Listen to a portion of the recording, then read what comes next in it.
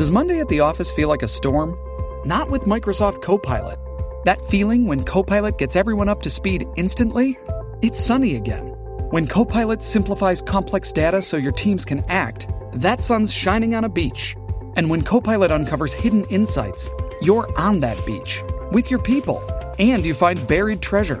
That's Microsoft Copilot. Learn more at Microsoft.com/AI for all. It's only a kick, a jump, a block. It's only a serve. It's only a tackle, a run. It's only for the fans. After all, it's only pressure. You got this. Adidas.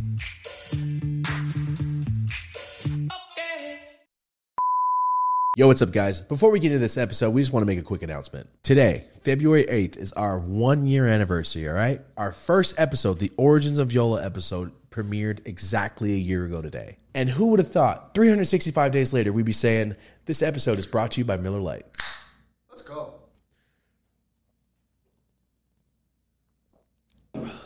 So right now, I know this sounds insane, but right now you can go to your computer or your phone, type in MillerLite.com/Yola. It's going to bring up a landing page of every place around you that delivers Miller Lite. Or you can go to any single place on earth that sells beer and grab yourself a 12-pack right now. This is Miller Lite. For every can, it's only 96 calories, 3.2 grams of carbs. So let us know in the comments, guys. What does Miller Lite mean to you? To me, like I said, it's camaraderie. It's hanging out with my uncle. It's bonfires. It just reminds me of all the fun times. Before the episode starts, guys, we just want to say a huge shout out to Miller Lite. Thank you for making us the 2022 brand ambassadors. Guys, this is the 1-year anniversary. Did not think we'd be doing this ad read 1 year in. Thank you guys so much for making it possible. Let's start the episode. Celebrate responsibly. Miller Brewing Company, Milwaukee, Wisconsin.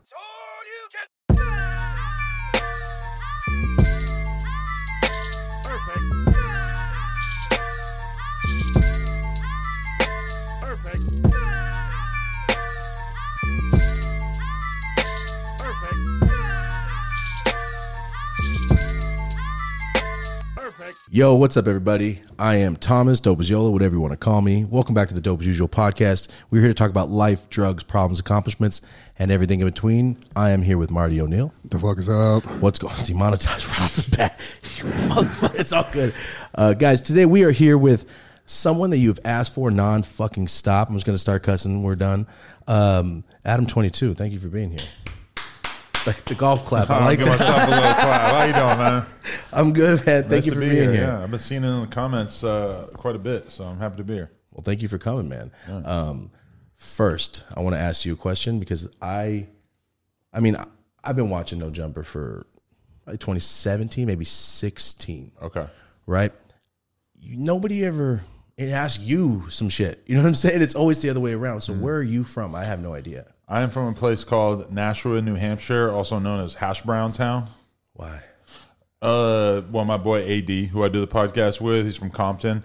He created that nickname because I think it's kind of hard for him to wrap his head around what New Hampshire is. So he calls it Hash Brown Town. Bro, that is such a small, obscure-ass state. Yeah. How fucking shitty was that? Nobody knows anything about it. Nothing. You know, it's just like a kind of like suburban, small city upbringing. You know, it's about 40 minutes outside of Boston. So it's like I kind of always had like the city that I was very much drawn to as a young kid, you know, going to the aquarium as a little kid. And then growing up, all of a sudden I'm 12, 13. I'm like getting my parents to drive me to the train station so I could go ride BMX bikes in Boston and shit like that. But, you know, this is like a nice little downtown type area in Nashua. But really there's like probably like 100 different little cities outside of like Boston in that general 45-minute drive type region. Like a lot of the people who live in Nashua, New Hampshire drive into Boston to work. So it was kind of a very humble, normal American upbringing.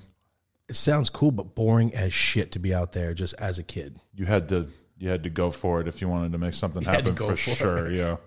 So you're doing BMXs. Are you in the forest? I'm imagining some Goonie style. No, I mean, it's like a small city. So it's like, you know, we had like a pretty decent skate park by the time that I was like 15 or whatever. And like, I mean, there was all kinds of like rails and stairs and colleges and shit. Like, it's not like, it is a small ass place compared to, you know, LA and what we're used to. But it wasn't like that rural. It's not like I lived on a farm. But like if I were to drive 20 minutes in most directions from where I was growing up, you would be more or less at a farm. So Same place I grew up. It's a city surrounded by agriculture. Right. Same shit.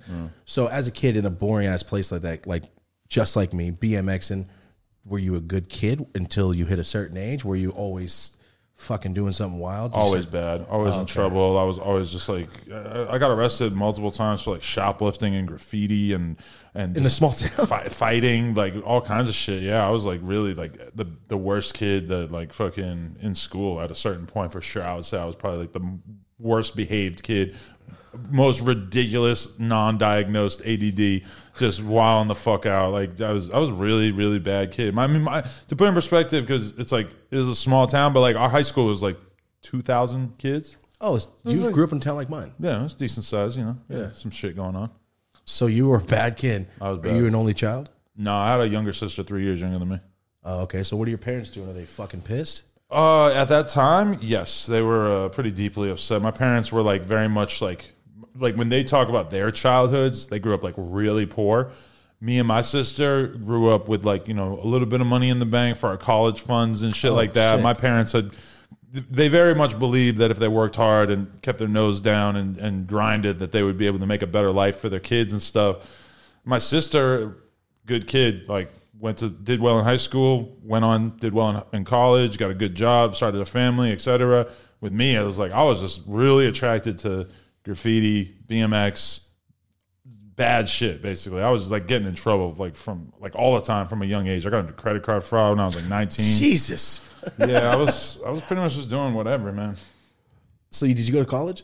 I did a year at Middlesex Community College, which is just like a local small college like in Massachusetts, and then I went to school where you actually stay at the school for a year at UMass Lowell after that, and then I started making some decent money doing credit card fraud, dipped out, moved to New York City, and shit really started cracking from there more or less.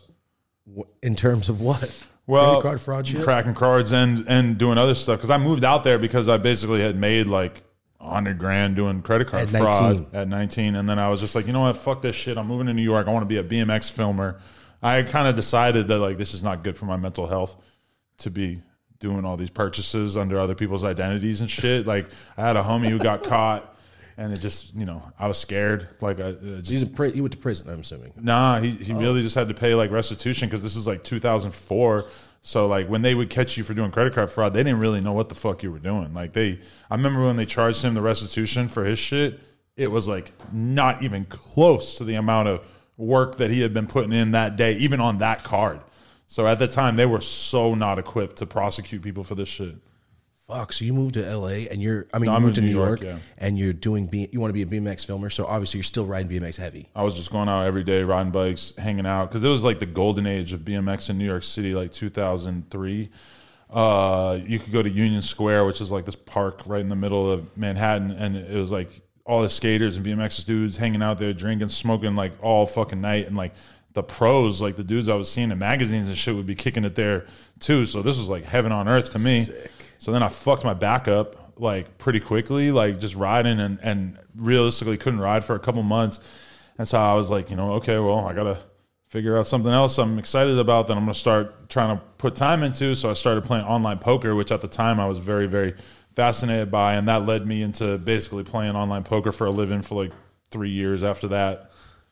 And so then while I'm playing online poker and making a decent living, I also am spending a lot of time looking at all these different message boards and stuff. There was like a BMX forum I would be looking at every day, and it started to like the pieces started to come together in my head, because I was also looking at these rap blogs like Now Right, Two Dope Boys, whatever, and like I'm seeing the way that they're sort of archiving all this hip hop content and like making posts out of like, oh, this is the new cover of XXL. We're going to post it on this blog and talk about it. You know, the comment section, people going back and forth about it. And I realized like right away, like 2005, I'm like, oh, I could be that for BMX. So then I just started a blog spot, started running this website about BMX, started selling advertising to all the companies and shit. And pretty soon I quit playing online poker because I was doing better just running this website.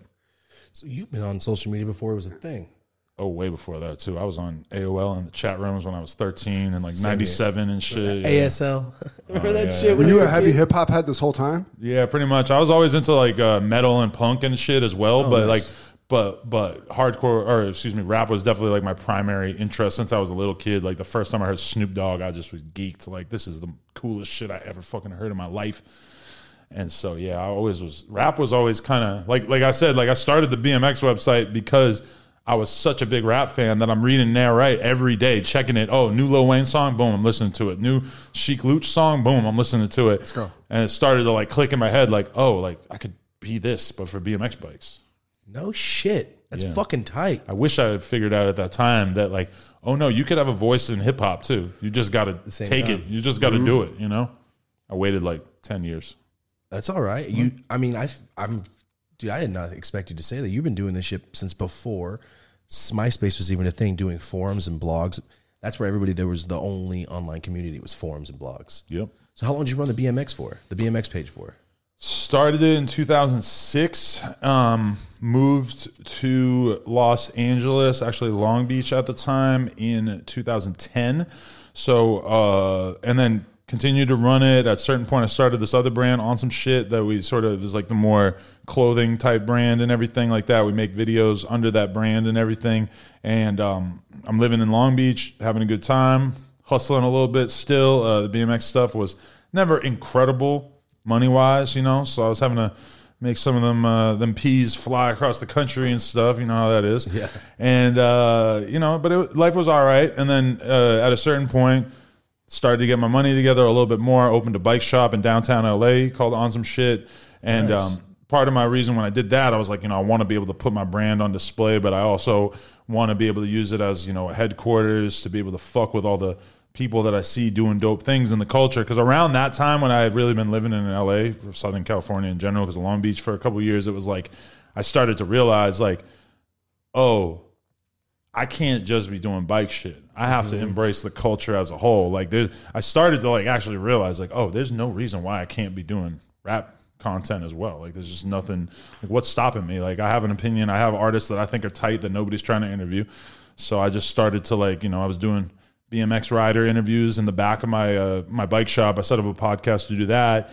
And then pretty quickly I just started to tap in with all these up and coming SoundCloud rappers and do that kind of shit too. So that's a crazy transition. Are you an actual? To that. Are you a videographer? Like you get down with the camera? I guess like I could be a videographer. Like I spent a lot of time filming BMX throughout the years. I was never like the best filmer, but I figured out how to use the camera. But usually, honestly, even from the beginning, I would always like hire somebody who was a little bit more specialized to basically be the video guy from early on with the bike stuff. And I mean, my early No Jumper interviews, we had a mixer set up and everything so we could record the audio properly. I would literally take my phone and put it on a fucking bike rack, a bike stand that they would use by day to work on bikes. I would take a bike out of it and put my phone in the bike stand and just hit record. And like, there's multiple podcasts from back in the day, like the Ugly God podcast, the video cuts partway through because like a girl tried to call me and I had forgot to put my shit on airplane mode. Oh, fuck. So stuff like that used to happen. Well, you guys were just trying to do something that was relatively fucking new. Yeah, there wasn't that many people doing video podcasts in particular. I was listening to Combat Jack and Joe Budden and Joe Rogan. Those were my three influences at the time, really, that made me want to do podcasts. Do you still listen to that? Do you still listen to podcasts even though you podcast so much? Yeah, sometimes it can get kind of overwhelming because like my personal taste in podcasts on average is more like news, politics, philosophy, like a little bit more high-minded stuff. But then I also like to keep tabs on the $1 million worth of games and the Brilliant Idiots and the Andrew Schultzes, the Flagrant Twos, the fucking all these. I love DJ Vlad's content. I watch his shit every day. I mean, a lot of different shit I watch these days. You're on the same wave as us. I always say, like, I feel like podcasting is going through right now, like what hip hop did in the late 80s and the 90s. Like, you got your Run DMC, like that might be Rogan and his whole team. And now you kind of have like a new class of podcasts coming in, younger people coming in that have kind of taken heed to what that first generation did. I feel like there's a lot of parallels. Well, I mean, at first it was like nerds, basically. Like when you look at a me or a Vlad or like, you know, it was even like a Combat Jack, he was a lawyer. You know, you're looking at people who are like fans who are kind of ahead of the time on the technology and everything like that. Yeah. But then like the next generation, what I see right now is like the fucking official ass fools, like the big U's, the fucking, you know, T.I. was going crazy with his for a while before his shit got kind of weird. Like Joe Budden, obviously one of the kings of the shit. You know, you see like a Nick Cannon getting in there and stuff. It's basically like all the most influential people who really are like the heart of the culture have kind of become podcasters largely. So like it does kind of create like a little bit of a pressure on me as somebody who's kind of like an outsider who was just like really early on this type of content to be like, okay, well, when somebody can choose to go get interviewed by fucking Nori, you know, what makes you stand out? What makes your shit seem like something that they would want to tap in with, you know? True. Yeah. It's because you're like an expert. It's your perspective, your opinion that's valuable to hopefully. recognized. But Yeah. when you're comparing yourself to a Nori, it's Yeah, like, well, it's this tough. motherfucker had hit records, you know? Well, also, yeah, hit records is great. That's great, but this is also an interview style. Seeing because when I used to go and watch No Jumper to see what up, because I knew if you're on, you're about to blow up. Yeah. Because there's a reason that they saw like no, bring him on, bring him on.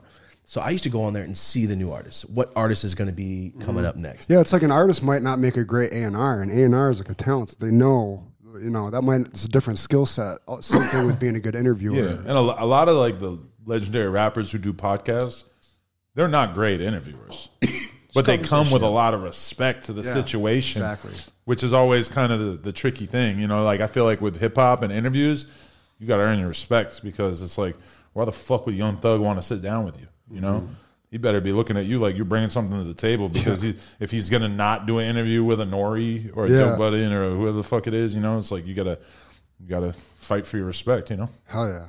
Because you don't want to sit there and have to struggle to pull a good interview out if they're sitting there just being a fucking superstar. Because, man, I seen like Larry King interviewing Jay-Z one time, and he's asking the dumbest ass questions that no hip-hop fan would ever interview Jay-Z and be like, you know, so I heard you don't, they do say this, but I heard you don't write your lyrics down. Like all the corny shit that they would say to a Jay-Z or whatever. But it's like, if you're Larry King, you get to ask the dumbest questions possible. If you're Joe Rogan, you get to sit down with Snoop Dogg and say, is the East Coast, West Coast beef still a thing? Which he recently did. And I was just like, Are you serious? damn. I'm like, I don't get the privilege of getting to ask a basic ass question like that. People expect me to understand what's going on in the streets, you know. It'd be fucking hilarious if you did, though. Well, my early interviews, sometimes when I go back and watch them, I'm like, oh, wow. I really didn't understand the streets at all. So there was so much shit that I was trying to figure out about LA and how shit really works. And I'll go back and see an interview and I'll be like, oh, damn, you mentioned this rapper to this dude and their hoods want to kill each other. Like, you should have known. You can't mention him to him. But I didn't fucking know back then. So I'm like kind of oblivious to some of the shit that's going on, you know? I am oblivious too. I'm from Merced. You know where Fresno is? I'm from Merced, like the real shit town right there. Nice. Like my car's blue. Right. I've never worn a blue shirt till I moved here because I don't want to get shot up. Yeah. I don't want to get killed in my own town. So I know like those things, but LA is a whole different machine. There's subsections of, oh wait, blue's okay here, but not fucking 30 yards this way.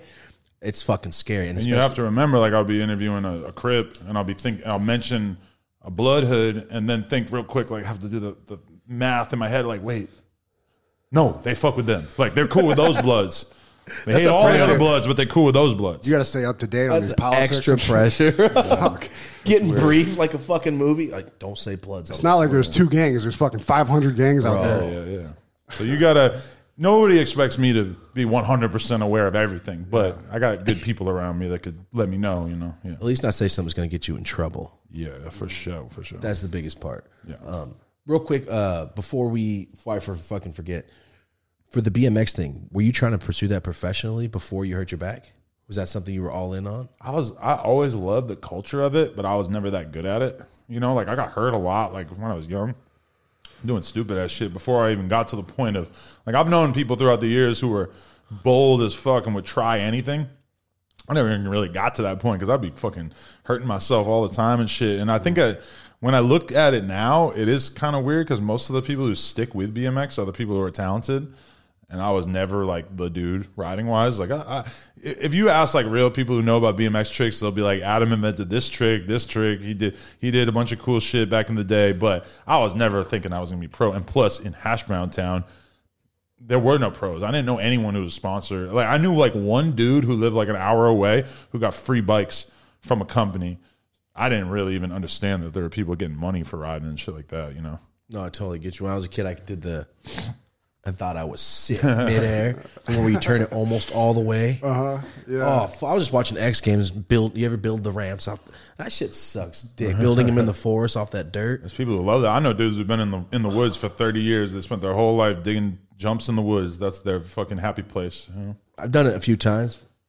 I gave that up when I found like weed and shit. That's pretty much what happened. I was skating and playing fucking sports, and then but started in selling Southern weed. California, you can't be a bike rider or a skateboarder, especially not these days, without realizing like, oh, there's an industry around this, and there's people who are good at it, and maybe you could have a job working for this company. Growing up where I grew up, all that shit was a mystery to me. It was fucking a world away for you. Yeah, I had no idea. The East Coast. He grew up in Buffalo, so he tells me the same shit. It's like, well, I'm in the basement. It's snowing. I'm just playing basketball in my basement for 4 hours, doing nothing. Riding bikes, bro. I would search for a parking garage that would have like a curb in the parking garage so we could ride it, even though it's like 25 degrees out and it's fucking, you're freezing to death. But like, okay, the snow and the rain aren't going to hit you, and you're going to be able to practice doing some 180s and manuals and shit on this curb. Yeah. I mean, that's growing up, bro. That's the essence of that shit. Getting hurt and realizing, nah, I'll stick with it, or giving up and doing something else. Yeah. I was me never as a with kid. that shit. I never did anything that was involved falling and fucking skinning your fucking body up and shit. Skateboarding. But I always had the BMX. other side of my personality too, where I was always on the internet. Always. Oh, really? Always. I would ride bikes all fucking day. Like a normal day for me, like summer after, 11th grade or whatever, go out riding at noon, be out riding bikes till like at least midnight, and then Damn. Yeah. Like every day. All fucking day. Just ride all day, every day. in the same town all day, just chilling with your homies. I don't know what the fuck we were thinking. There was not shit to ride, but we just were happy as fuck to be out on bikes around the city. Like, I had a decent family life, but I don't want to be around my fucking parents when I'm in high school and shit. I just wanted to get away. And I always think that that's why I got into BMX as opposed to skateboarding, because BMX was like, boom, I'm on my bike, I'm pedaling 10 miles. I don't know what the fuck is going on at home. My parents are yelling at each other, whatever. I'm gone. I'm out. That was what gave me like freedom for real. Were you guys doing drugs or no? No, I was straight edge like my whole childhood pretty shit. much until I was like 21, 22. I smoked weed like one time in high school, and one time I like took a couple shots or some shit, but I was pretty much drug free, because in BMX, like in the magazines and shit, that shit was really thought well of. Like, they really like to be drug free at that time was like a big trend. Like I hate to call it a trend because it's a good thing if you kids want to get into it. By all means, it's a great thing, especially early in your life. I think being drug free is a beautiful thing. But yeah, so I didn't really like think about drinking or anything until I got a little older. I just got to point something out. You started scamming credit cards before you started smoking weed heavy. That is a fucking bold choice. Yeah, That's what I was usually wondering it's like when he was saying that. dabble. I smoked weed, and I shoplifted. Or I was doing drugs and I had to get money. That's what I was saying. Well, the crazy thing about it was that, like, when I think about it, the reason why I was cracking cards at that time was because I met this one Czechoslovakian kid who put me on to what it is to go into a store with a fake credit card, do a purchase, how you buy the credit card account, how you get the blank credit card that you're going to put that account onto, etc. Just because I met that one dude who told me, like, you can make $5,000 tomorrow if you come to the mall with me and do these purchases with me. And I was like, bet, let's do it. And like I was interviewing this one dude, this dude 23-1. He's like a prison YouTuber and shit. And he was talking about like his life story. He's like, yeah, I was a pretty normal kid, this and that. And then I turned 16 and somebody gave me a gun and told me about strong arm robbery. And that Jesus, he just that just turned him out. And all of a sudden he's like, shit, I'm getting money by putting a gun in people's faces and shit. And you could just be a little boy until you get the wrong influence around you who's just like, this is how it goes in the real world. Same. That's what happened to me, man. I was fucking the Tampa Bay Raiders Super Bowl. The night before that, I smoked weed for the first time. And everything I was a 4.0 student until that day. Wow. And it all changed. I started selling weed to packs and boxes, and then here we are. It turned out pretty good for you compared to a lot of people. Oh, yeah, man. A lot of my homies, old friends live outside. We just had Dr. Drew in here. He was fucking astounded once he started understanding his backstory. Oh, wow. Yeah, it's Merced. It's a lot of meth and shit like that. But while we're on the topic, on some shit, do you still do the BMX clothing line for that, just BMX stuff? Yeah, well, it's kind of just like a brand that we've just been doing. My goal with it, at least like in the past, my goal has changed over and over throughout the years, but my goal with it now is just to have it be a clothing brand that people fuck with, that people look at in more of like, a hipster fucking streetwear sense that, is rooted in BMX culture, because I feel like BMX has an amazing culture and there's just been so much dope shit throughout the years. But, it doesn't really get like viewed that way or celebrated the way like, everybody loves Supreme and everybody understands, even if they're not really like tapped in, that Supreme is a really dope streetwear skate brand, and like, that they're celebrating the culture surrounding it. So with On Some Shit, I try to create moments that like are just, exposing the greater world culture to like what BMX as a culture is like. And like we just did a jam under this bridge off Rosecrans where we just had all these crazy ass rails set up.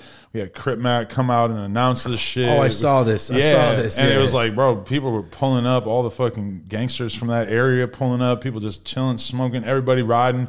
Crazy ass video on our YouTube channel from it. And just like that, a lot of like No Jumpers audience and shit, they never knew that BMX was this fucking amazing culture. And we just, that's my goal, is just put that out in front of people's eyes. Like, I just can't get away from it. Like, I've really kind of like pulled back on BMX over the years at times, and I just always get pulled back because I just love the fucking culture of it. And it's something positive, man. You just brought how many people together, and nobody's sitting here fighting and doing crazy shit. They're just riding and hanging out. No gangster shit, no weird shit. Just That's everybody cool. showing love. You got fucking trans people riding bikes. You got fucking rollerbladers, soap shoers, skateboarders. Everybody just having a good time. Gangbangers. It's all good. Damn. Yeah, that's a beautiful sounds thing, perfect, man. Never really considered that. Yeah. Yeah, no, I saw the video. It looks like some 90s. It looks like, remember Ninja Turtles when they walk into the putty Foot Clan? It's like, you want cigarettes or you want menthols? It's like, and everybody's just chilling, having fun. That's what it looked like, except all adults and shit. Yeah. A lot of people watching that video are like commenting like, bro, I didn't even know this shit still happened like this. I didn't know that BMX still had this cool ass culture. Like, I thought this shit died with the X Games, whatever. So it's like, that's always been BMX's problem. Like, skateboarding, It just overtakes everything. Skateboarding had Jackass. They had Tony Hawk video games. They had Tony Hawk the person. They had fucking The person. I'm just saying, like, they had Ryan Sheckler. They had fucking Rob Deerdeck. They had all this amazing shit. Jackass, all that There's shit. no like BMX movies as part of the culture. Yeah, but like BMX is amazing in its own right. But like there was Rad back in the day, which really that's like the BMX movie from like the 80s and shit. But the culture just hasn't really been put on blast, and there's been a lot of bad luck within BMX. And to be honest, I'm probably like the most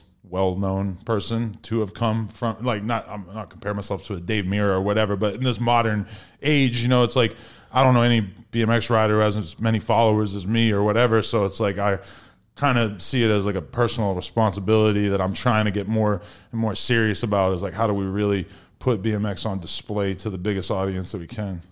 That's sick. Randomly, last episode I was talking about one of my best homies, OG. He's a dyno collector. He has so fucking many old school That's a whole world. It's too much. He has a storage for these. So yeah, the culture's, he's like, I'm just waiting for it to come back. That's what he always says. I'm waiting for it to come back, and so I can ride and shit. See, I never collected the shit at all. Like, all that shit is kind of before my time, like the 80s and the 90s bikes, because I started in like 97. Yeah. But yeah, that shit, that's a whole world right there. Well, dude, you're right. There is no culture. We had fucking Tony Hawk the game, and that overtook everything. Bart Simpson skated. That's why I picked up a skateboard, because of fucking Bart. That's why. Yeah, there's no bike influence. I can't think of anything. I mean, Matt Hoffman and Dave Mirra. Like, I think most people recognize those names. Matt Hoffman hasn't been riding that crazy for however many years. He's a cool spokesperson, but I mean, Tony Hawk, bro. Like, Tony Hawk is like the dude. Like, he still can go on anybody's podcast and just preach the fucking gospel of skateboarding to this day. It's a beautiful thing. So, I mean, yeah, I just really want to like spread the shit as many people as possible. As long, I come from BMX. Like, I'm a massive hip hop fan, but I just like don't like the idea of sort of letting people forget about BMX. I want to put that shit in front of people's faces. It's good, man. It's a positive thing too. Well, speaking of the hip hop, you said you were a hip hop head as a kid, and that got you to make the forum. I read something saying you used to be involved with a record company. What did you do with that? Or a record executive? What did this say? So, okay, when No Jumper really started popping off in like 2017 or whatever, I signed a deal with a subsidy of Atlantic Records called APG. And basically, like, we were supposed to like do a label and everything with a, you know, it was going to be like we signed artists and we fucking put out singles and everything like that. And it was all right. But, you know, they ultimately just kind of, it only lasted like a year. It didn't really go anywhere. It didn't really turn into what we wanted it to be. When I look back at it now, I'm like, holy fuck. Because the money that they gave me to fucking sign at that time, I mean, it was the most money that I had ever gotten at that time. It's like $200,000 or something. And I was pretty hyped. Oh, yeah. But, I Fuck mean, yeah. I ain't signing no goddamn record deal for $200,000 now. So, I mean, it's like, in retrospect, it's like, it was a cool idea, but yeah, I never had my heart in it. That's all you had to say, bro. If it's like, if you're not fully into it, then it's not meant to be, and you can't put your energy. You have to delegate shit, and you can't delegate like the project. Yeah, building this company has been like, you know, my life's work. Sounds kind of weird, but like, you know, that's what I've been doing all these years, and just, you know, really assembling a team and like doing interviews is just part of that at this point, and like the team that we've built just keeps getting bigger and bigger. It's kind of crazy. Like I just bought this fucking $5 million office building in the valley. Office? It's for us to just build out a fucking whole compound of just creating content. Good shit. And we're getting a store, I believe. Hopefully, fingers crossed that we're getting approved right now to have a store on Fairfax and shit. Just basically being able to put the culture of like, you know, hip hop and BMX and all these things I'm a part of and just put it on display for the world, you know? Yeah, it's bigger than a podcast at this point, man. Is that going to be like some Fantasy Factory type shit? I could see it going that route if it's like... We haven't thought about doing ramps and stuff. It is big as fuck, but it's like, you know, I think it's mostly going to be like podcast, live stream, music recording / office space. Basically just, you know, be just a really dope spot for everybody who works there to be able to sort of, you know, we're all like working right now. Like, I mean, when I think about like when I was doing the podcast in the back of the store on Melrose after the store downtown, I mean, you're just like 10 people just like working on shit every day, standing around in the back of this fucking bike shop. Like it was just nowhere to sit and shit. The spot we're in now is a little bigger, but it still ain't that big. You know, it's like fucking, it's still kind of scrappy when you think about it. So, I mean, hey, like it's just, you know, keep moving up. That's great though. That's where we are. It's just me and him right now. So that's the goal of this year is building out because we're doing everything. You know what I mean? It's so fucking much to edit and post and clips and YouTube and everything. And it comes a point where you have to build it out in order to keep growing things. Yeah, I mean, like just the fact that I don't even like I do a podcast. I pick they send me timestamps. I pick the clips and the titles. That's pretty much it. Like I don't do anything else. And the fact that I wouldn't be able to pump out such a ridiculous number of interviews if I was actually having to be involved with the back end. You know? It's nice having a team who can do all the chopping and the cutting for me. Yeah. That's awesome. How many episodes do you guys put out a week? So there's 3 or 4 weekly podcasts. Well, no. So there's the No Jumper Show is Tuesday at 6 live. Then live? Yeah. Like live we do 2 hours on Tuesday at 6 p.m. Me, AD, and House Phone. And then Wednesday at 6 p.m. is AD, T-Rel, and Duno. They do their show for 2 hours. And then Thursday, House Phone, this dude Blasi, who's like a clothing designer, homie of ours. And then he also has our friend Yuri. They do 2 hours on Thursday night. But then myself, throughout the week, I also, like this week, I'm doing like 7 or 8 interviews with different artists. So I just be cranking them shits out. Holy shit, man. Yeah. Yeah, you wouldn't be able to fucking export and do this and that. You can't. Yeah. You have to just be, you're the fact that I still like pick the titles and the stamp. It's shocking a little bit. That's like a lot of, you know, I'm doing 3 interviews and then I'm coming home and sitting on the computer for an hour picking out the stamps. But I mean, I used to come home and put the file in Final Cut, airdrop it to the laptop, fucking sync up the audio to the fucking video shit, because back in the day it used to get all out of sync all the time. That's what happened in our first episode, man. Yeah. Good. I'm fucking happy to hear this, man. You're putting fucking work into this. I don't gotta think about any of that shit. Thank God. Mm-hmm. Oh man. So when you say go live, are you guys just like live on YouTube like Rogan used to be? On YouTube, yeah. Nice. Yeah, I love that. There's something about that makes it a little bit. I miss when Rogan used to be live on YouTube, but something about actually watching it live that makes it a little bit like it just hits different. Yeah, definitely. I love doing the live stuff. it's not really ideal for YouTube because, and also I didn't mention that we also have the homie Sharp, who's like a legend from Vegas, and he has that for Soft White Underbelly. Yeah, he has a consistent podcast on the network as well. No shit. But it's a little different because he'll like record a couple episodes at once. He'll fly out and film 6 episodes in the course of a couple days, and then we'll drop it over the course of the month, because he lives in Vegas. So, no shit. He has a show. It's the pimp, right? Well, it's been said. It's been said. I saw the Soft White Underbelly. There has to be the same person. Sharp. I met him through that. Yeah. Oh, no shit. Well, the fans were saying they wanted me to interview him, and then the dude Mark from Soft White Underbelly reached out to me, and he said, "This fool is down to be on your podcast." And I said, "Okay, let's do it." Got like 1 million views. I just ended up tapping in with him and saying, "Bro, this is what we're doing. We're building the Avengers right now. We got a whole gang going right here, bro. We want you to be a part of it." He was fucking with it, and he's doing. We just help line him up with different women to argue with, and he'd be talking to like all kinds of old school comedians and shit. He does a lot of really dope shit. And like when I look at it, like we're about to start doing live shows.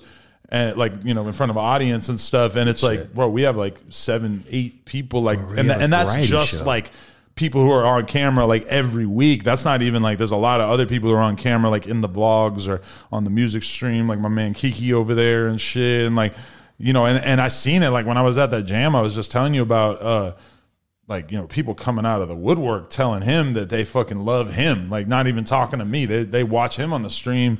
And, that's just making me realize, like, holy fuck, like, a lot of these dudes really are getting their own fan bases and building their own platforms. And, like, I don't know. It's just, like, I'm just very excited about all that. That's fucking incredible, man. Now, it's the Avengers. You have a variety show. That live tour is going to be tight as fuck. Yeah, well, it's just going to be one show to start. The idea of us doing a tour is this whole other thing. I was saying that, we were talking about it, and I'm also like, well, how the fuck are we going to make any of the normal content we do for the online audience if we were going around the country touring? Fake set, in the bus. You have to put out the what you're doing live as episodes, basically. Yeah, I don't know. It's definitely an idea.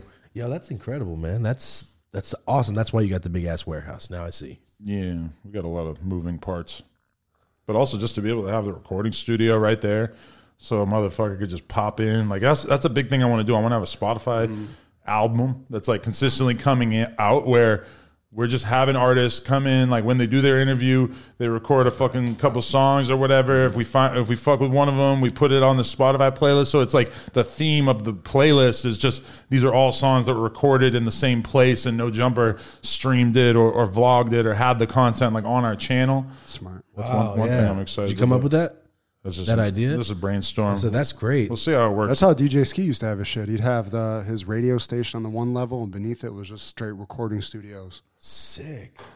Yeah, Marty comes from the hip hop world of the East Coast and shit, so that's why he's always. I can hear him. Yep, let's go. I can hear when you're saying certain names. I can hear you getting hyped to the mic. Yeah, hell yeah. Fuck yeah. So the way I was looking at it is, you're saying it's kind of my life's work, right? So you're sitting there at 19 or 20 doing this BMX thing, thinking I'm such a hip hop head, I can do this. The way I look at it, like, as a fan, I mean, No Jumper, I've been watching since I moved to LA. I see it as like the gateway for artists to kind of launch a career. When you guys were first started, that was the first time I heard of most 90% of the people on there. And then within a month or two, they have full on careers. It was like the SoundCloud hub of like, no, if you're going to be big, you have to be on No Jumper first. Those are the glory days because there were just like so few options for podcasts, like when 6ix9ine was fucking riding my dick and asking me for an interview every other day and shit. It was like he needed me to interview him because who the fuck else was going to interview him? Nowadays, there's so many goddamn people doing podcasts and shit that it's like he wouldn't have needed to be sweating me so hard, even though No Jumper was like the place for that at the time. But like the fact that he didn't really have a lot of options, it was easy for us to kind of like be that. And so like I very much still try to like stay on top of interviewing the up and coming artists and everything like that. I'm trying to just like find more and more on-camera talent, so like that would be the real dream, was to find somebody who I saw as like really being capable of interviewing the talent that I would be confident in them doing the interviews. That would be the ultimate craziness, because then I wouldn't even have to be on camera doing it, even though I do love that. That's your thing, to like get somebody good enough to where you can just take the reins. Well, now I have, T-Rel and AD. They've been doing some interviews and stuff, and I'm listening to the shit. I'm like, this shit is dope as fuck. Like, that's all of a sudden I have other people who can interview people on the channel for me. That's like, kind of that's kind of the point. Step. You can do what you want then at that point. Yeah. Damn, you just delegated your job. That's fucking awesome. Well, it just makes it so we can make more content. You can't be everywhere at once, man. Yeah. And the fact that you don't, honestly, for the you export and doing all your shit, I'm so happy to hear that, man. It took years to get it all. We go through so much shit. He was fucking freaking out over a fucking export right before you got fucking losing my program. Lost my whole fucking morning of editing. I was fucking heated about an hour before you guys got here. Honestly. Hey, what's up, guys? Just taking a moment here to talk about one of our sponsors. This is FanDuel. This is Super Bowl season, guys. It's coming. It's close. Pro Bowl just passed. This is the time. For everyone out there that's already into online gambling, and if you're not, do me a favor. Right now, go to the App Store, download FanDuel Sportsbook. When you use our code DOPEASUSUAL, you're automatically qualified for this. You bet $5, you can win $280. That's pretty good odds. Yes, $5 can win you $280. It doesn't matter which team you pick. It's a 50-50 chance. It's $5. And right now, guys, this little disclaimer popped up right here. You have to be in a legal state. This is an actual gambling site, so all the states are listed. Make sure you're in a legal state, and you have to be at least 21. This is a real gambling site. If you already have this app and you have your friend download it and they place a $5 bet, doesn't matter. You get $50 just for having them referred, and your friend gets $50 just for placing a bet. For Super Bowl 56, guys, there is no better place, no better odds than FanDuel Sportsbook. So the biggest question we got to ask today, guys, who are you going for in the Super Bowl? I know I'm in LA. I should be voting for the Rams. I get that. I also would love to see the Bengals win. They've never won since I've been alive. So FanDuel Sportsbook app, download that, use code DOPEASUSUAL. Who do you think is going to win? Who are you putting your money on? What's up, guys? Taking another moment here to talk about one of our longtime sponsors. This is Onnit. Before we start, you already know, Onnit.com, ONNIT.com/YOLA. That gets you 10% off of everything on the site except for the weights. Every single thing that can make you a physical specimen inside and out, Onnit offers. And starting with the most important part, your brain. One of the biggest products they offer is Alpha Brain. It's essentially a daily vitamin that helps you with cognitive thinking, focus, just being clear-headed. That's been out for a long time. But introducing Alpha Brain shots. They have it in just little shots, easy to do, right when you wake up, chug them. Tropical, peach. They're coming out with more flavors also. And not just for being buff. They have other things. Shroom Tech, New Mood for actual mood enhancement. They have the gut health. They have Viratech. And Viratech, that is basically an immune booster. You guys, it's not all about just being rocked out and looking cool. It's about being actually healthy. How do you feel on the inside as well as out? If any of this interests you at all, guys, right now, go to www.onnit.com, ONNIT.com/YOLA. As I said before, 10% off of every single thing I just talked about, except for the weights. Quick question. If you can interview your top 2 people, who would they be? If no music, no regulation, nothing, no restrictions, anybody in the world that you want to sit down, have a conversation with, who would they be, top 2? Whoa. I would really, really like to interview Babyface Ray right now. Put that out there into the world, because Babyface Ray from Detroit. He's one of the top dudes from Detroit right now. He hasn't really done an interview, and he's smart on his part to maintain his mystique. But he's definitely an artist that I would love to get on the podcast right now. I was really dying to interview K Flock, but then he got picked up for a murder, so I don't know about that. Shit. Yeah, and I don't know, man, because it's like, I would like to interview a Drake or a, insert mega celebrity here. That shit's always fun, but at the same time, that's not really like my thing. My thing is like, I want to interview the kid from fucking Baton Rouge or Florida or Chicago or whatever who's just starting to catch steam, and the whole world is dying to know about who this dude is, because that's just how I've made like the biggest impact with my content throughout the years. I was just showing Kiki on my fucking YouTube analytics that the XXXTentacion interview, rest in peace, still in the last month, it's averaged 10,000 views a day. I put that shit out in 2016. Damn. So it's like, I'm making like X amount of dollars still off that interview, but it's not even about that. But it got like 3 million views or some shit in the last year. It's been out for that long. Like shit. that. Is that your biggest one? I think that's the biggest one. Like I don't even know if there's a rap interview that has gotten more views than that, because it's at like 12 million or some shit. Like there might be, but I think it might be like the biggest rap interview ever, or at least close. So Fuck yeah. That's pretty crazy. That's awesome, man. So you said basically blank X celebrity. I mean big celebrity. That's cool. I was just thinking maybe there was some kid from your child, somebody from your you know what I mean? Like I was thinking the other day, it'd be fun to interview Jerry Springer. Yeah. It'd be so amazing. It would be cool. Kid. But okay, this is the thing. When I interview a fucking young up and coming rapper and he does his first interview and he's like, he or her is in Oh shit. whoa. The fucking mic just popped off. God damn. My bad, man.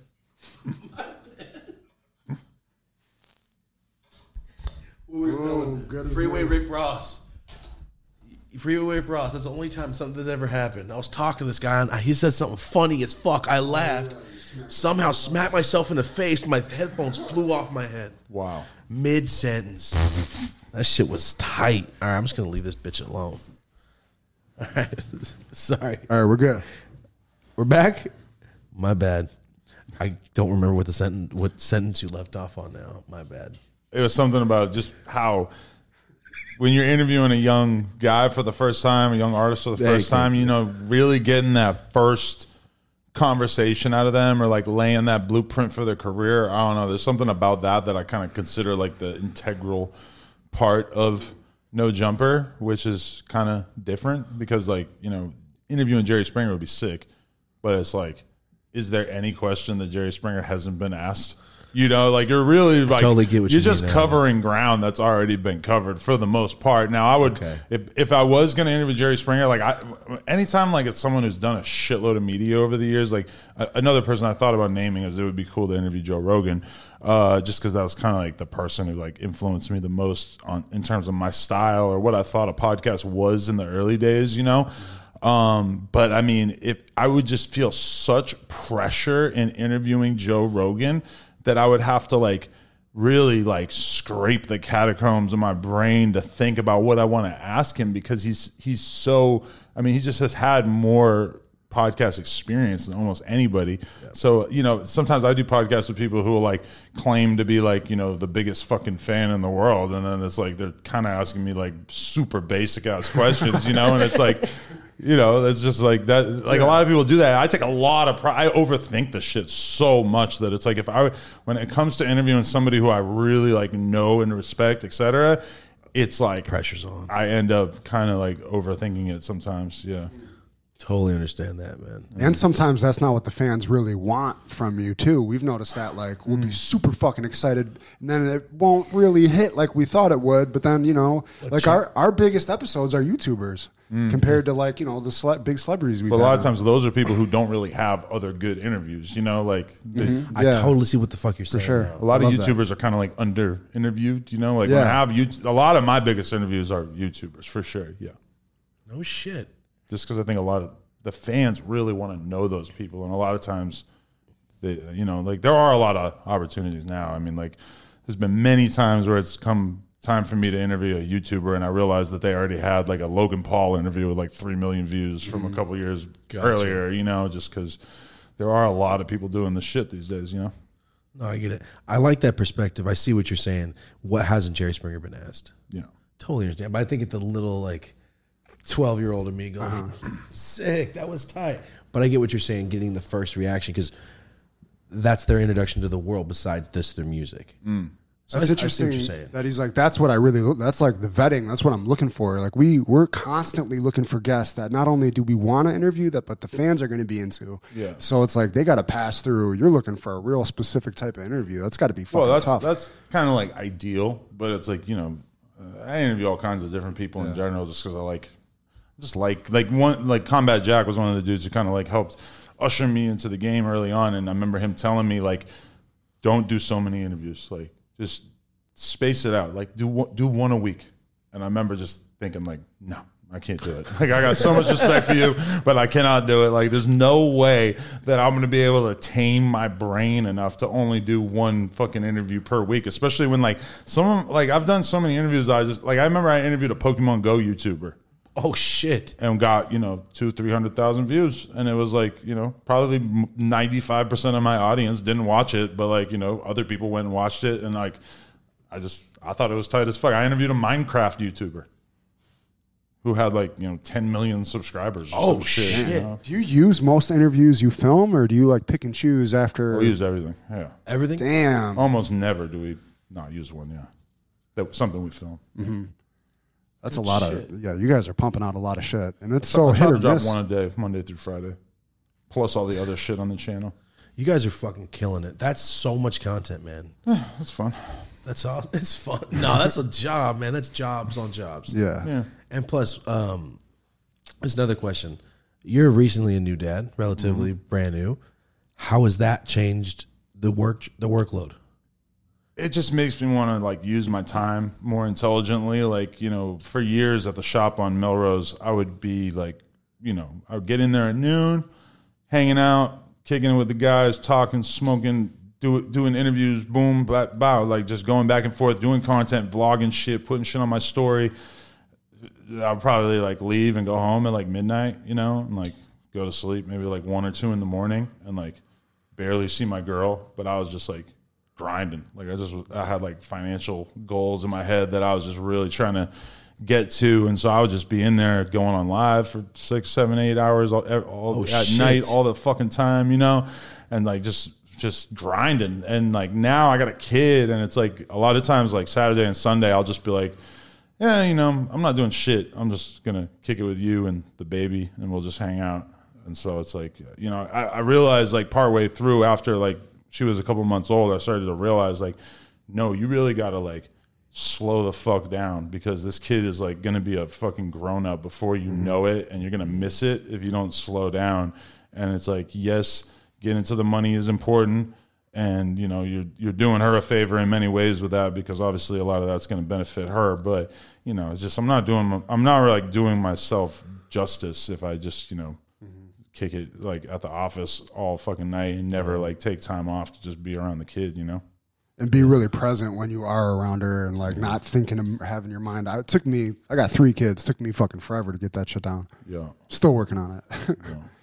It's a fact. It's good Not to hear, working though, weekends, but you have to. It's the only way to go. Yeah, because I can finally it's a weird thing. Is like, if I never like really got to the money to the point that I have, then I probably would have like spent my whole life just hustling, trying to get there, thinking like, oh, if I have this much money in the bank, then I'll be good, Yeah. But it's like, because I actually like have gotten there, it's like the same thing with like, I fucked like fucking 500 girls or some shit. Jesus it's like, Christ. So it's like, but I remember being young and being horny as fuck and just thinking that it would be the sickest thing in the world to have threesomes and foursomes and all this crazy shit. And like, now I did it, and I fucked like every porn star in the world and shit. And it's just, I'm glad that I did it, because I know that it don't really matter that much, That's the only reason to do anything, is so that it won't seem like that big a deal, I think 14-year-old you would high five the shit out of you for nonchalant. Like, I mean, there's only so many porn stars you could bang. Yeah. That's fucking awesome, man. I love that you brought that up. That was hilarious. Milestones. Yeah. Yeah, milestones. And now you realize, like, no, the time is more important than anything, because you can't buy that. Yeah, you can't do anything with that. You can't. You can be a dad, and you could go have some fucking orgy fun at night, and that's just fine. But definitely, you got to make dad time for sure. It's good to hear, man. Well, that was very so inspirational in a weird kind of way. I know what you're saying. Like, nah, for my kid, man. Yeah. I'll do orgies at night. That was fucking amazing. That's the episode. That's the name of the episode. Humble motivational orgies. Yeah. Marty, what are we at? 52. All right. Yeah. We're getting close. How many? Do you do interviews often? I've only seen one other interview. I think I've seen with you. Oh, what, like people interviewing me? Yeah, here and there. If people ask, usually. Well, I mean, if they have like a good size platform, I'm usually down. I hate it when people ask me and they got like 10 plays. I'm like, I would appreciate if you would like, get your feet wet with some other people first, maybe. No, I totally understand that. Yeah. Man. But yeah, like I said, we wanted to have you here. Such a fan. Fans ask for it every fucking day. We're like, yeah, dude, we'll fucking get there eventually. Like you said, we didn't want to go hitting up people like, by the way, I have a huge platform over here. Just started interviewing people. Come on my show. Right. Like we wanted to, I want to be, I'm a perfectionist and I'm still trying to think of, hey, motherfucker, you already asked that, you high ass, you know what I mean? When we're looking at edits, it's like there's something there that you have to perfect before you go on stage type of thing. How do you really like get eyeballs on your shit from your perspective? Like what's been the thing that's allowed you to grow and get a fan base? Well, I've been doing the weed shit for, it's going to be a decade this year. Right, so I've been doing that. Like I told you, I've been deleted so many times. I'd probably be at like 3 or 4 million. You got to really qualify it better than that, though. If you haven't watched the Dope As Yola shit, it's not just like weed shit. The shit is cinematically done. Oh yeah, we do wild shit. This fool edits my stuff. I don't say it often. It's the best weed shit on the planet. I want to see somebody else like do it so I can be like, fuck yeah, he did some dope shit. Let me go do some more dope. There's nothing else there that I got to see more of it. You got to see a couple videos, man. Okay. And it's the story times, though. The story time is the a huge story part times of is it. what made my channel so big. So basically, I used to sell I used to sell a lot of packs when I was a kid. I have a super photographic memory. I remember everything about my fucking life. So I'll be sitting there telling stories, and it's got like 60, 70 million views on my stories, just me talking, smoking a joint. Holy shit. And that's how my YouTube got big. And then I said, fuck it, dude. People were sitting here in my lives, thousands of people for 2 hours. Let's do a podcast. Right. And Marty's been working with, Rogan and fucking Adam Kroll and Theo for a decade. So he came at me like, yo, if you ever want to do podcasts, let me know. And then we worked on some shit first, got it started last year. And that's how we got the fan base. That's why our fan base is, everyone's so fucking cool. Everyone's the same like-minded person. You know what I'm saying? Right. Everybody's just a positive person, wanted to smoke. Oh, okay, cool. We're hanging out, watching. And now it's like a lot of people don't have people to hang out with. They watch your show like, fuck yeah, I'm going to sit smoke bowls by myself. I'm going to do my homework, watch the fucking No Joker podcast. It's like a Rogan friend. was for our generation, like you were saying. We're trying to be that for that 18 to 24 now. Yeah. Just trying to, tell people our mistakes, financial shit that we fucked up on. I used to sell packs. You should probably stop. My friends are in prison right now doing certain things. Don't do this while shipping packs. That's probably why we're so demonetized. Honestly. Growing up with wild ass parents and shit like that. Yeah, like my mom was married to a fucking, oddly enough, a fucking white supremacist. You go to the fucking prisons every weekend to visit his ass. And your mom is married to a white supremacist she was. Oh, she was. She was in prison at the time. Wow, she's got low standards. No, she met him out. Oh. And my mom's also a fucking jerk. And she didn't give a shit. And my mom's Jewish. And he was a straight, and it was a big ordeal. But I grew up with that. I don't speak Spanish in the Mexican town. You don't speak Spanish? I don't speak Spanish. But my whole family does because my mom raised me. Okay. And there's a big stigma around that, huh? oh yeah, I get like the spit looks when I go to Mexico. Really? It was Because you bad. can't. They're like, what's that? And speaking in Spanish, I'm like, oh, nah, sorry, bro. You can't like pick up on it a little bit because like I know when people talking shit. I know when they're asking somewhere. If I know somewhere and I'm trying to get somewhere, I can't have a conversation with my grandma's fucking sister. It's just crazy because like I spent a month straight in Barcelona. I've been spent plenty of time in Mexico and shit. I did a couple years of Spanish when I was like 13 in school. I don't know shit. Like terrible. Like Means nothing. Yeah, I know. I don't know shit. I know. Hella Mexican friends Yeah. that speak Spanish. Well, I don't know. They don't really speak Spanish around me, I guess. But like, I don't know. It just feels like in Southern California, I'm around Spanish all the fucking time. My fucking housekeeper is Spanish. She don't really speak the best English, but it's still just nothing. Can't pick up on it. Just, if someone sat me down and we just learned every day, I think I'd go back to school, like in my house. Yeah. I could pick Well, up. how about on it. every kid I ever went to school with fucking took 7 years of Spanish and can't speak a fucking word of it? Yeah. 2-3 years of this shit. I don't remember none. Yeah, I don't know shit. I'll learn. I'm sorry. But whenever, like when I stayed in Barcelona for that month, I started to like pick up on shit, and all of a sudden I'm thinking like, you know what? I'm gonna download the fucking Rosetta Stone, and I'm gonna fucking do this shit. I'm gonna actually learn this shit as soon as I get home. Nope, boop, back in my American bubble. No, I don't care about anybody. I ain't learning nothing. Damn, that's how I am. Fuck. I'm already out of school. Why do I got to sit here and learn shit? I learned programming just so I could edit. That's enough for me for now. Yeah. I don't know. I'll get to it. But before we get out of here, let me ask you one more thing. It's something we do called Who Were You in the 90s? So basically, You got to put yourself in your perspective of you in the 90s. Not right now, the things you've learned, like I would have made a mistake. Who were you in the 90s? I'll ask you 2 things. Just pick from that. Okay. All right. VH1 or MTV? MTV. All fucking day. That's the easy one. I was a kid, you know. VH1 was adult contemporary. Yeah, it was boring as shit in interviews about drugs and shit. Michael Bolton, Kenny G. Yeah, it was boring as shit shit. like that I knew I didn't think it was that tight. Yeah. I think one person has picked VH1 in one episode. Yeah, it was fucking Brian Callen because he was. Oh, it was Brian Callen. He did pick VH1. Fuck. All right. Adam Sandler, Jim Carrey. Adam Sandler. Because I'm from Nashua, New Hampshire, a.k.a. Hash Brown Town. I'm trying to make that stick.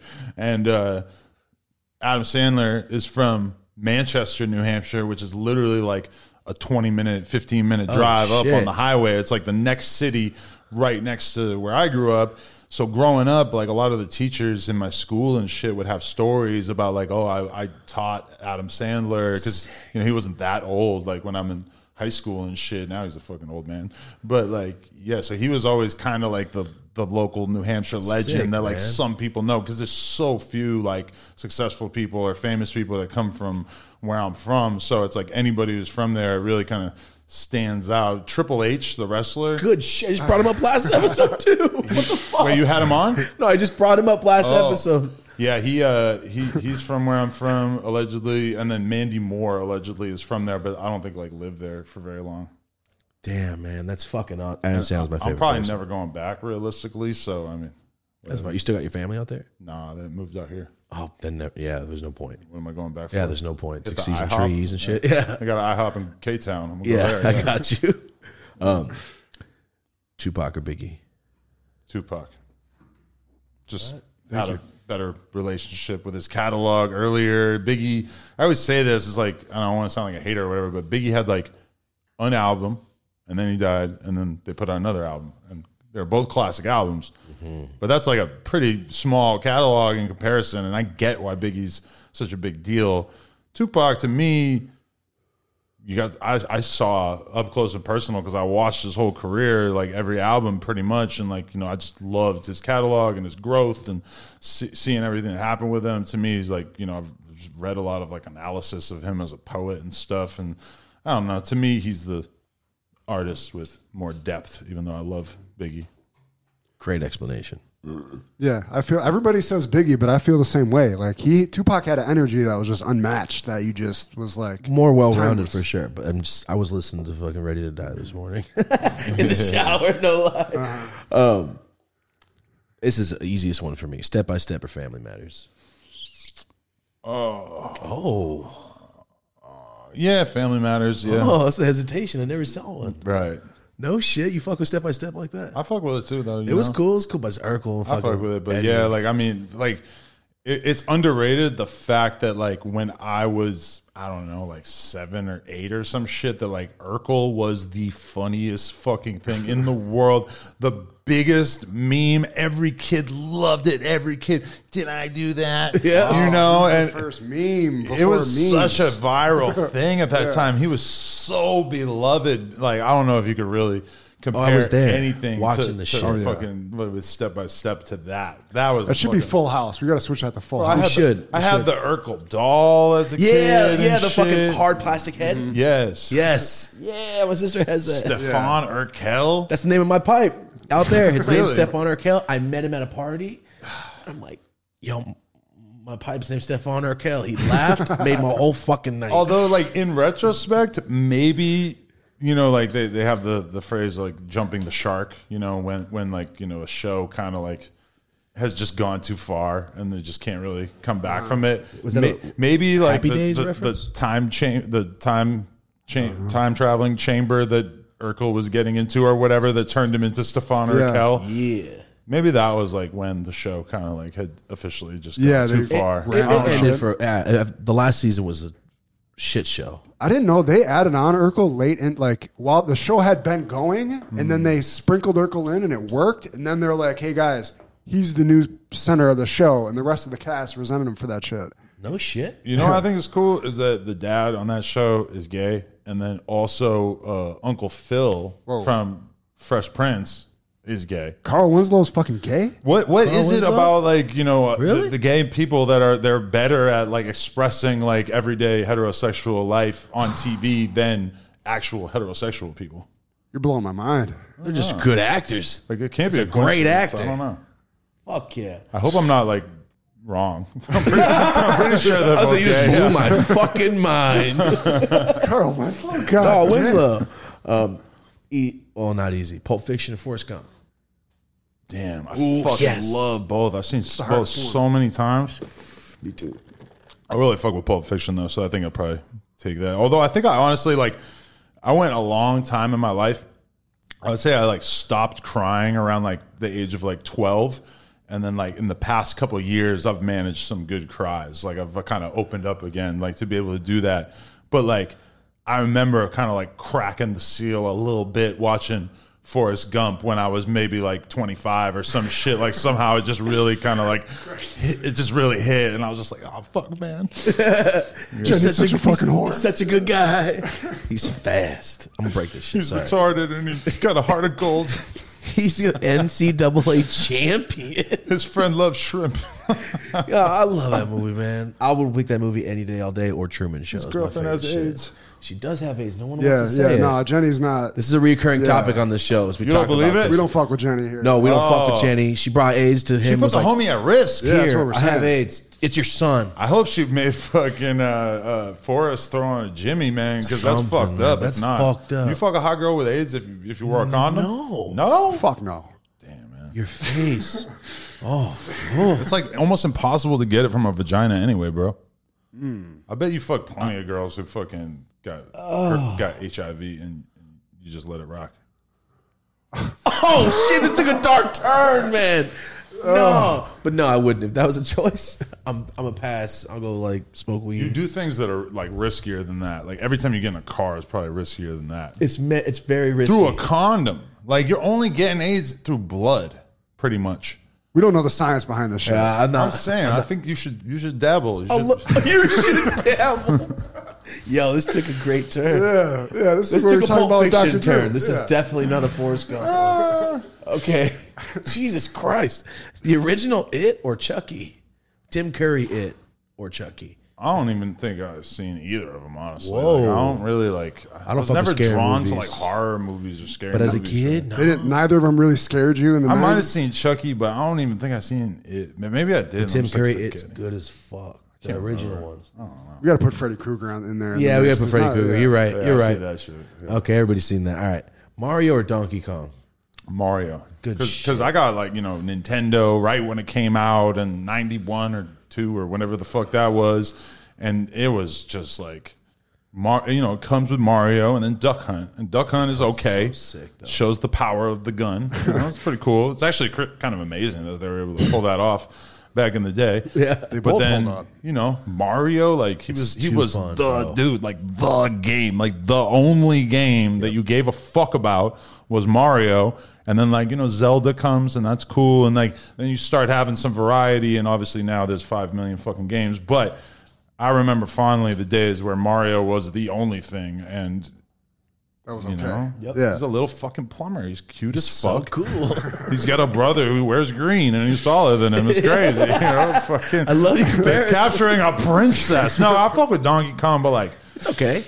yeah, it's all right. all I right. never really got that into it. But I'm stupid good at Tetris. Really, I played fucking Tetris. so bad at it. I was so good at it on Nintendo back in the day. And then Nintendo Switch, they came out with Tetris 99, which is like a fucking battle royale format. So it's like Fortnite where you have 100 people or 99 people and you battle to get number one. A year of my life I spent playing this game nonstop. Like every day I'll get home from fucking work playing Tetris 99. Like, Damn, from work playing Tetris? bro, Oh, I was playing it shit. so much. And then I just stopped cold turkey. Cold turkey. Are you a gamer? Or? I play online poker now. Gotcha. I used to be a gamer, hardcore, but then I just kind of fell Good out at of that the loop. fucking After Rubik's Cube. Nah, I never got into that. I I was have the one. I Tetris always shit. wanted to learn, but I get it. Like I started watching videos about how you do it, and I kind of get it, but I just kind of lost interest before I actually like follow through with learning like the next like 50 steps. Like I learned like step 1 and 2 of like I started to feel like, oh, I can see how this works. Fuck, whatever. Yeah, that's where I'm at with most shit in life. Oh, what the fuck? We do have it. You're high. Huh. Full House. We're both high. Full House or Saved by the Bell? Saved by the Bell was everything to me at a certain point. I fuck with Full House. It was sick. Saved by the Bell was like, It's overrules. it's just so fucked up because it's the same reason that I feel like Euphoria is fucked up. I just got done watching Euphoria and it's like, it's so good. But it's like, you know, they have like the hottest fucking 28-year-old chick, 25-year-old chick, whatever, and she's supposed to be playing a 17-year-old. So it's kind of creepy because I remember being a kid and like looking at AC Slater and Zach Morris. I was just talking about this on the podcast and thinking like, how the fuck am I going to compete with these guys? Like these grown ass men dripping in swag and shit. And like Kelly Kapowski, she's like fucking a million times hotter than any girl in my school. Like, you know, it just creates like such a fucking weird expectation for kids when you have these adults thought about it playing like that. children, you know? That's a yeah. I just saw the brown. I just saw Mario Lopez. Like, yo, he's brown. He looks like my dad. Oh shit, Jerry curls like my dad. But you know, he's a big motherfucker with muscles and shit. He was like, cool Who the fuck looks like that when you're like 60? Whatever happened to Zach Morris? Mario's such a He's star. on like a still. CSI show now. Is he? Yeah. Oh, that's cool. Good Yeah, for he's him. still doing some shit. Every time I see him, like fucking Zach Morris. It's crushing it. Damn. Okay. Yeah, I fucking love that fool. Also, I'd like to nominate The Office. For what? I love it. It's just like my favorite show. I've All watched The Office more than any show in my like adult all time. life, pretty much. Yeah. Of all time. That's my favorite show. I've been watching it with Rosie. I took a 6-month break last year because I watch it every night Really? as I fall asleep and smoke weed for the past, going on 11 years. I'll just With her. It's pop bad. in here and there and like watch a season. It's bad. Randomly, you know? You know what I do a thing? Like, hey, you pick your favorite episode of the season and I'll pick mine and then we'll just go to the next season. It's so fucking awesome. Because you don't know what they picked. You can't look. I'm packing balls. I'm like, yo, what? Diwali. Oh, fuck yeah. Diwali. Yo, it's such a good, like, would you pick? Fuck. Try it. If that's your favorite show, please try it. Rosie and I do this shit every day.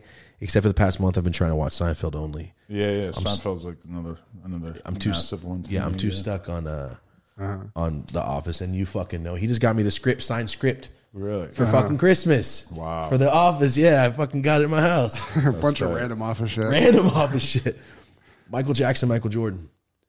Don't really give a fuck about either of them, to be honest, because I don't really listen to like pop music or like, you know, anything besides rap pretty much. And then I don't care about basketball or any sport really.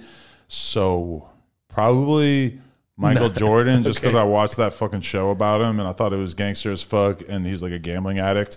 And I don't really like Michael Jackson. Yes, I fuck with a lot of his music, but I'm not like, you know, a huge fan. Like spent a lot of my time really going out of my way to listen to him, you know? No, but I'm saying, like, as a kid, I remember everyone at school was on Michael Jordan so fucking hard. Every recess, that's all everybody's talking about. Of course. So yeah, that's why we put that in there, like as a kid. But if you don't care about either, then that's the perfect question that we should ask. No, I respect them both, definitely, but not In the not 90s, like really a connoisseur of either of their art forms. So to me, it's kind of like whatever. Whatever, yeah. All right, so last one. I always do this. Keenan and Kel, orange soda is what I like to think of it, or the light skinned rabbit. Nesquik, as a kid in the 90s.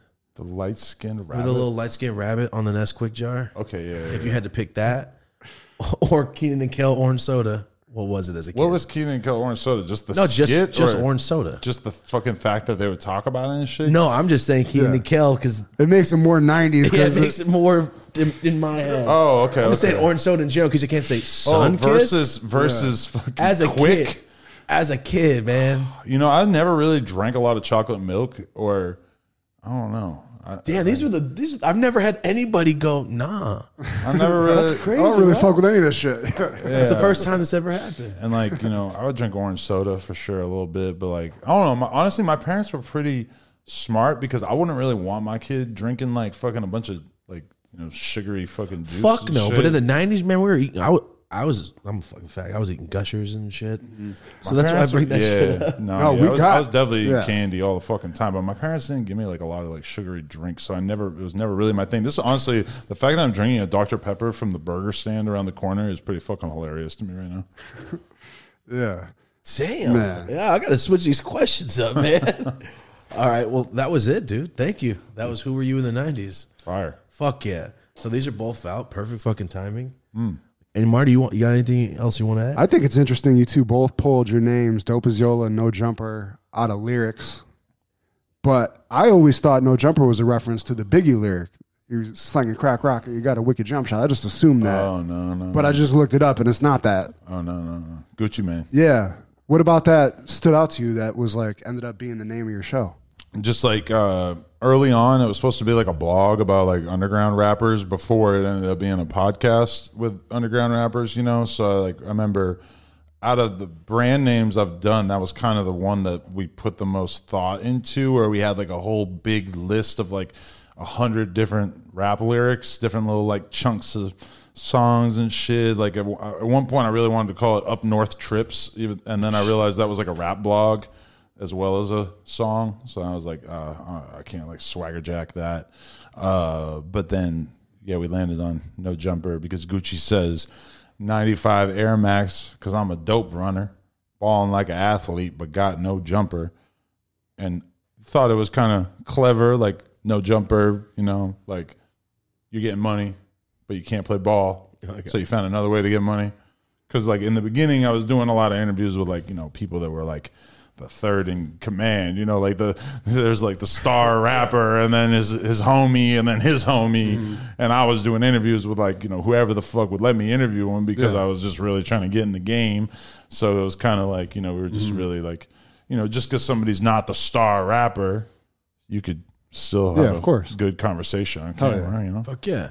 You fuck with Griselda? We're big on Griselda over here. Yeah, I had Benny on the podcast like 3 times. Good shit, yeah. That's why I asked that. Oh no shit. Yeah. We're trying to get him on here too. Yeah, I mean, Buffalo, that's all him. Yeah, Benny's the man. I love seeing that shit happen. I'm sure you can appreciate it because they're really independent. I'm sure you know their whole background and shit, but even when back in 04, 05, I always tell him, like, Benny was putting out mixtapes and shit back then. The Tana Talk series, part 4, he's about to drop. The shit started way back then. That's crazy. Montana I Ave. was oblivious.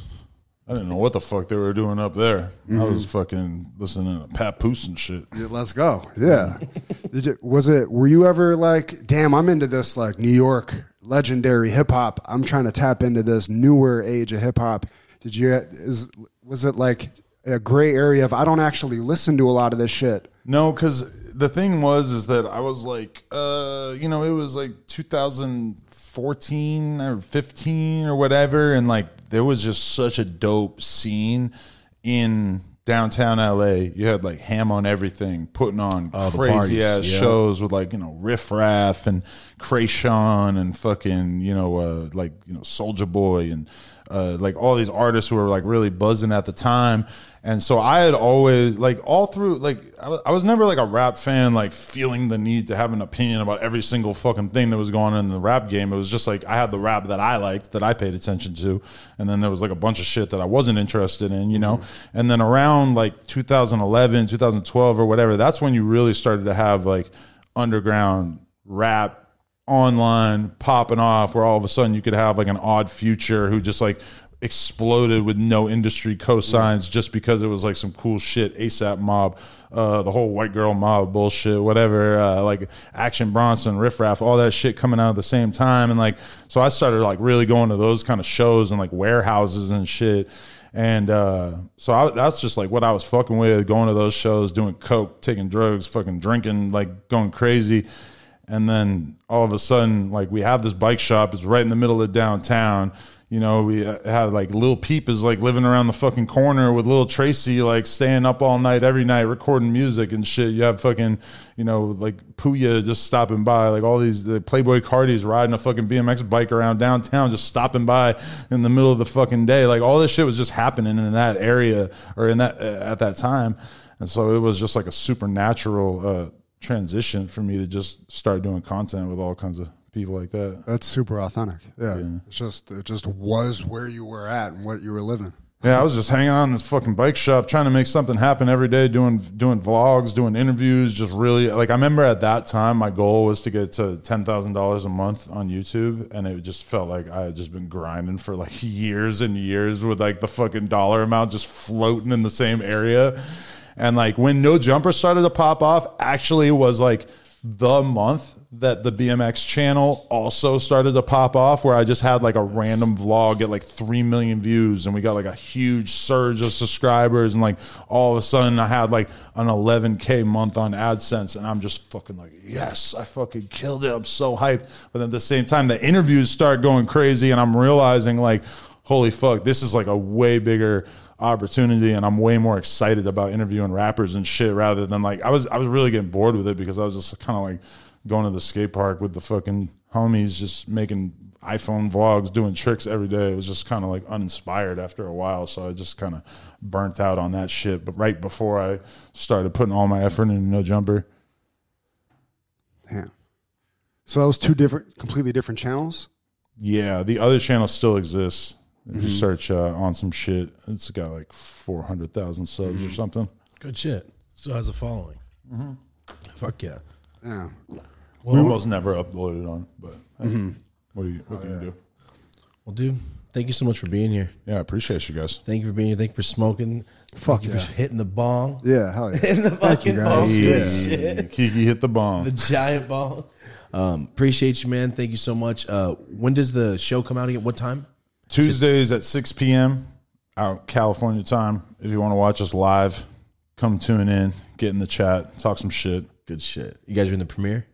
No, we just do it live. You guys are in the chat, live chat, and doing all that? No, we don't. Well, we crack the chat open at the end, and we look at like the donations and shit during it. But we pretty much keep the chat off so we can just focus on the conversation for the 2 hours. Gotcha. Yeah. Fuck yeah, dude. Well, thank you so much for being here. Guys, thank you so much. This has been the ADAM22 episode. I'm Dope Aziola. Have a dope-ass day. I can tell your eyes. I'm pretty high, man. Yeah. It's only smoked like a fucking eighth, and I'm pretty fucking high. Trevor Wallace and Dr. Drew, no weed. Yeah, I haven't no weed interviews the past couple weeks. That shit was fire, y'all. Appreciate you guys. Fuck yeah, man. Thank you for coming. My bad about talking on the microphone part, but that shit was just too funny because I seen the weed kicking in and out of nowhere the microphone. Bro, this shit just fucking fell. It's been turning a little every episode, man, and it finally fucking happened, bro.